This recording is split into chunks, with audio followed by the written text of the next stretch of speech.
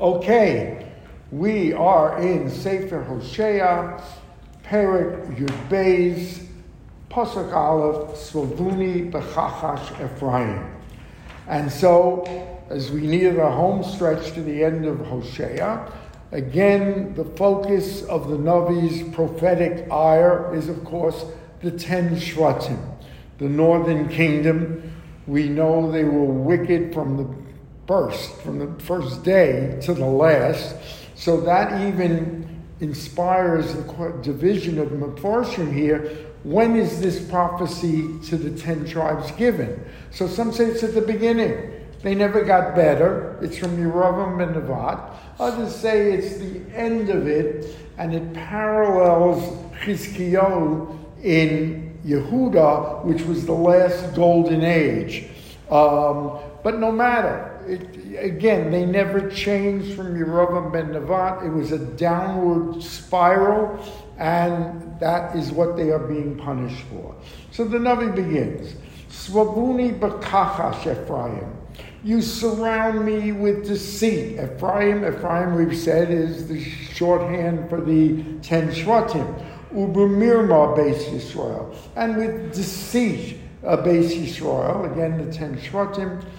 This is interesting. The Yehuda od rod im el im kedoshim yaman. However, Yehuda is still Yira Shamayim, as Rashi says. Moshe od b'yiras Elokim. They are good.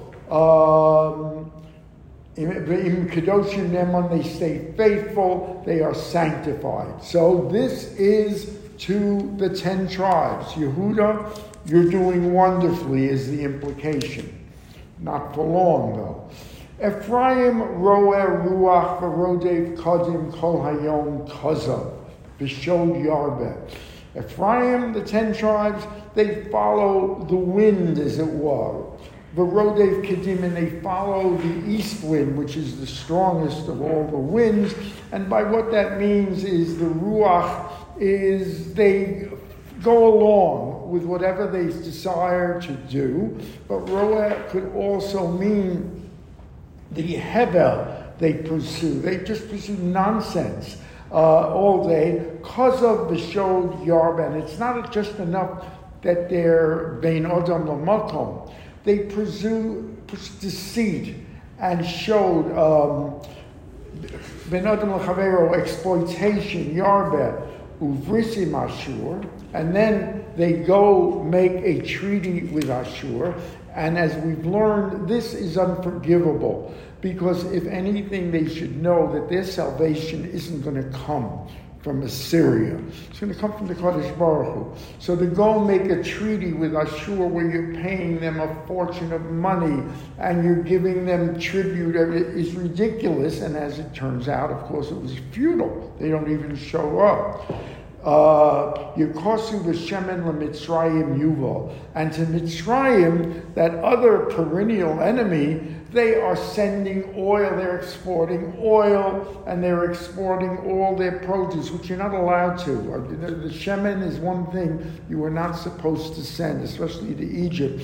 They are sending it. They are going into it. And again, they are paying them. They're bribing them. Rashi says it's shochad. And the Radak says it's bribery, it's sheer bribery to, be our friend, be our ally. It's a craven, obsequious kind of toadying that they're doing. And of course, in the end, it yields nothing. Now, puzzling. Pasuk Gimel. V'riv Lashem im Yehuda. Literally that means, and the Kadosh Baruch Hu has a contention, has a complaint with Yehuda. So we've just said that Yehuda's beyond reproach. Now we're saying V'riv Lashem im Yehuda. He has a problem with them. So Rashi explains it as we say, Now that's different. That afterwards they follow. That's a short distance between the sins of Yisrael and Yehuda following. But Rashi says Aleihem hu magid es divrei rivo asher asolo achehem beis Yisrael. His contention is with telling Yehuda the terrible things that Yisrael did. So which is it? The other Meforshim imply that no, Yehuda is not far behind Yisrael in this. Yes, they're behind. Yes, they had better kings. They had golden moments of tshuva to the Kadosh Baruch Hu, but they are not without problems, as we're going to see. So, B'riv Yehudim Lashem ulifkod al Yaakov kedrochav kemalalav yoshiv lo, and the Kadosh Baruch Hu is going to take care of them. They are going to be punished for their sins in due time. Continues. Now the Kadosh Baruch Hu is going to give us a history going back to Yaakov. And the point is, it's going to show how he protected Yaakov. And so if anything, they owe him a debt of gratitude for what he did for their forefathers. As we'll see, nothing. They couldn't care less. So, Babeten Okav Esachir. In the womb, Yaakov, as we know, struggled with his brother, which if you think about it, as the Meforshim point out, is miraculous.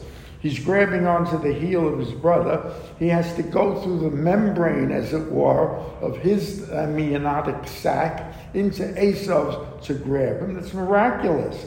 Uva ono sora es Elokim.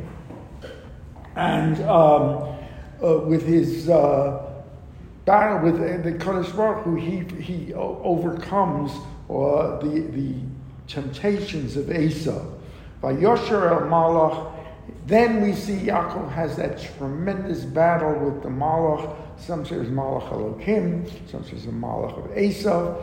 In that wrestling match, Vayachol, he triumphs. Bacha vayischanim lo. The Malach cries out to him to stop. Beis El yimsaenu v'sham yidaber imanu. Interesting phrase. This is the Malach speaking. We will meet at Beis El. That's where Yaakov eventually goes and gives that offering there. We will meet at Beis El and continue. V'sham yidaber imanu. And there the Kadosh Baruch Hu will speak further with us. So whenever we see the tremendous miracles formed for Yaakov, your father, and nothing. Not an inch of gratitude or appreciation. Hashem Elokei Atzos Hashem Zichro, but Hashem, the Supreme Being, remembers. This is interesting. And you dwelt in your tents. Chesed u'mishvat shomer v'kaveh Elohecha tamid. You dwelt there with the guardianship of the Kadosh Baruch Hu, the blessing of the Kadosh Baruch Hu, tamid. And you will be returned to the tents. So is that good or bad? They're going to go back to their tents. So some say it is good that when they come out of Mitzrayim, they are shielded in the desert by their tents. Some say the Moadim, when they went to Yerushalayim, they were shielded by the tents. Others say, no, you're going to be back in tents as a punishment.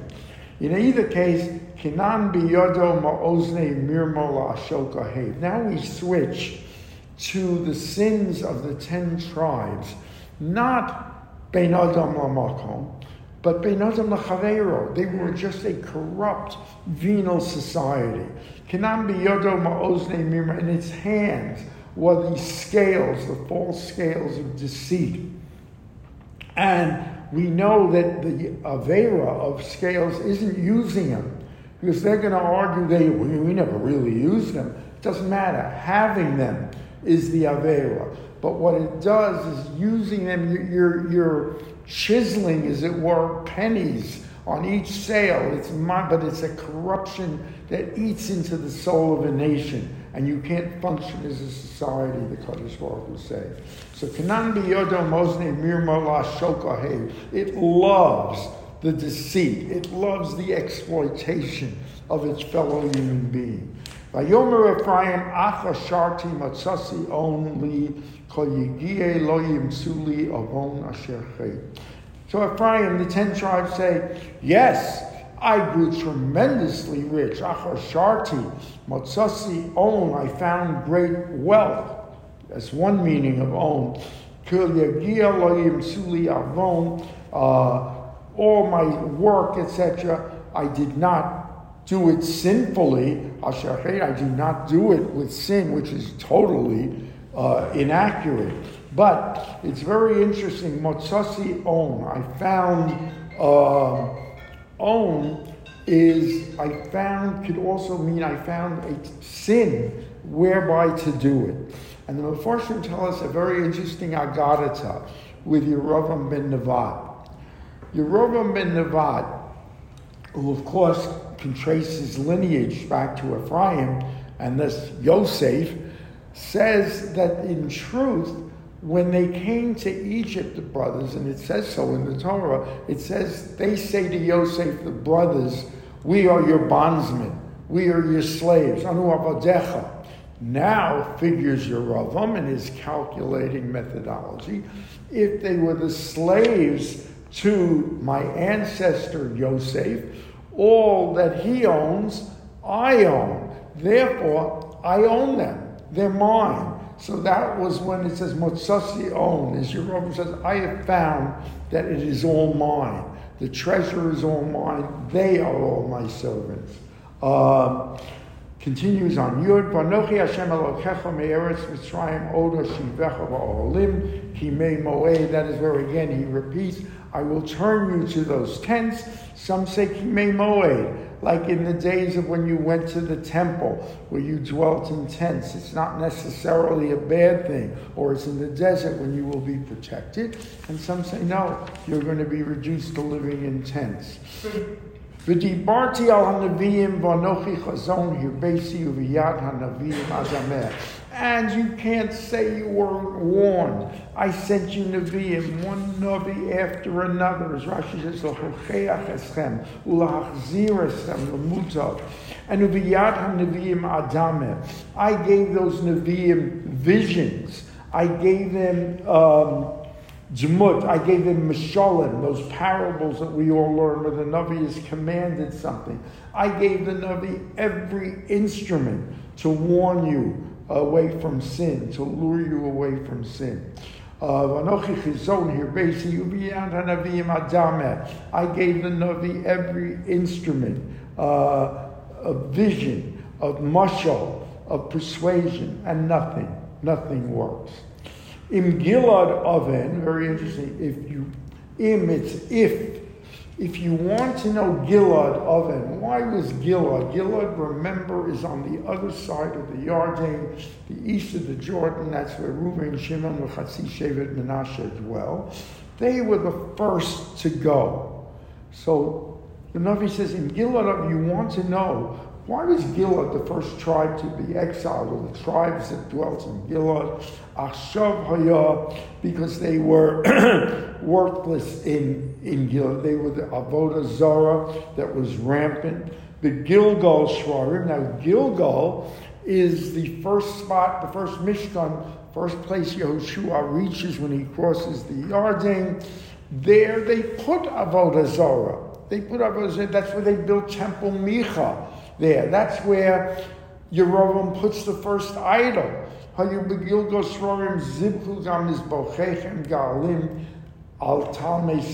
put mizbeachs, altars of avodah zarah.